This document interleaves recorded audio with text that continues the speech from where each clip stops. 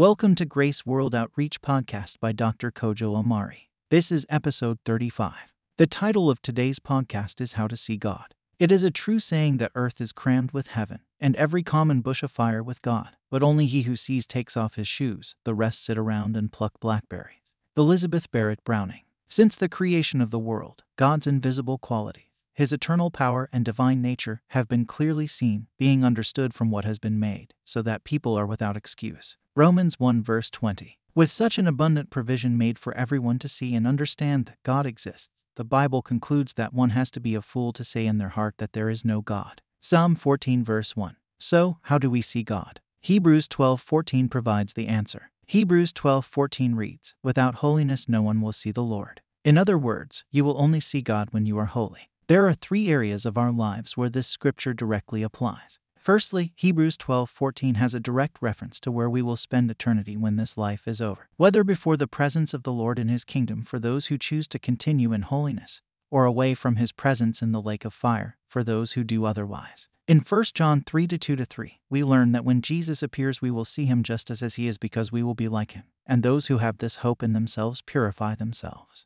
In other words, it is only those who are like Jesus who will see Him as He is when He comes, and the key to being among this group of people is to purify yourself or walk in holiness. The opposite of this is also true. Jesus affirmed this truth when He said, "Not everyone who says to me, 'Lord, Lord,' will enter the kingdom of heaven, but he who does the will of my Father who is in heaven will enter. Many will say to me on that day, 'Lord, Lord, did we not prophesy in your name, and in your name cast out demons, and in your name perform many miracles?' And then I will declare to them, 'I never knew you, depart from me, you who practice lawlessness.'" Matthew 7 verses 21-23. Everyone who calls on the name of the Lord shall be saved according to Romans 10 verse 13.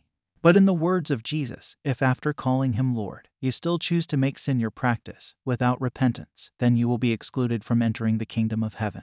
This is a sobering reality we must pay attention to. It is the same truth Paul re-echoed when he doubly warned the church that those who practice the deeds of the flesh will not inherit the kingdom of God. Galatians 5 verses 19-21. Holiness, or being set apart unto God, has not become obsolete because of grace. Rather, God's grace empowers us to walk in holiness, and we need this holiness to see and be with the Lord when this life is over. Secondly, being holy and seeing the Lord also applies to beholding the Lord and His glory, not only in the age to come but in this present world.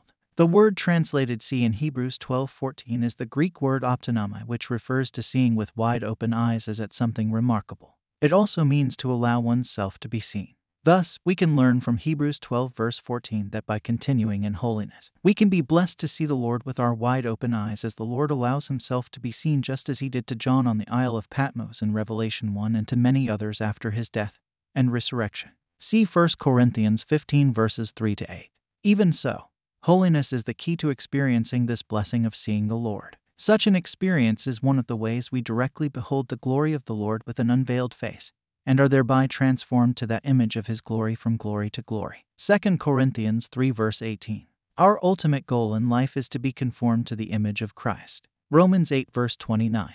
And holiness is indispensable in getting us there. Thirdly, to see God is to see or perceive the works and ways of God in our everyday lives and in our world. When we fail at this, we become like those who are dull and void of understanding, who have eyes but cannot see, ears that cannot hear, and hearts that cannot understand. In such a state, we become oblivious to the purposes and plans of God, and we become easy prey for sin and the devil. A sure way to avoid this is to be holy, just as God is holy. 1 Peter 1 verse 16. To be holy or sanctified is to come out from among the sinful world and be separated unto God. See 2 Corinthians 6 verses 14-18 and 2 Corinthians 7 verse 1. This is what God did for us when we were born again through faith in Jesus, and He requires that we continue in this holiness. The scriptures teach that our sanctification or being holy is the will of God, and show us a practical way of continuing in holiness in 1 Thessalonians 4 verses 3-7. For this is the will of God, your sanctification, that is, that you abstain from sexual immorality, that each of you know how to possess his own vessel or control his own body in sanctification and honor, not in lustful passion,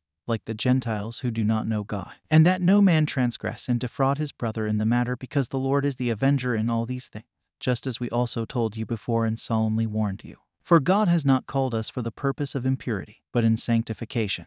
As we separate ourselves from immorality, and all the uncleanness of this world. We purify ourselves from everything that can defile not just our bodies, but our spirits also. See 2 Corinthians 7 verse 1. In this way, we perfect holiness in the fear of God. Being holy or separated unto God constitutes the essence of Jesus' death for us, as we see in 2 Corinthians 5 verse 15. And he died for all, that those who live should no longer live for themselves but for him who died for them and was raised again. This is how to keep being holy. We walk in holiness to the degree that we live not for ourselves but for the Lord. This is the life that is also lived according to Galatians 2:20, which reads, I am crucified with Christ, nevertheless I live, yet not I. But Christ lives in me, and the life which I now live in the flesh I live by the faith of the Son of God, who loved me, and gave himself for me. This is the life of holiness. And this holiness is our key to seeing God in the life which now is and in the one to come.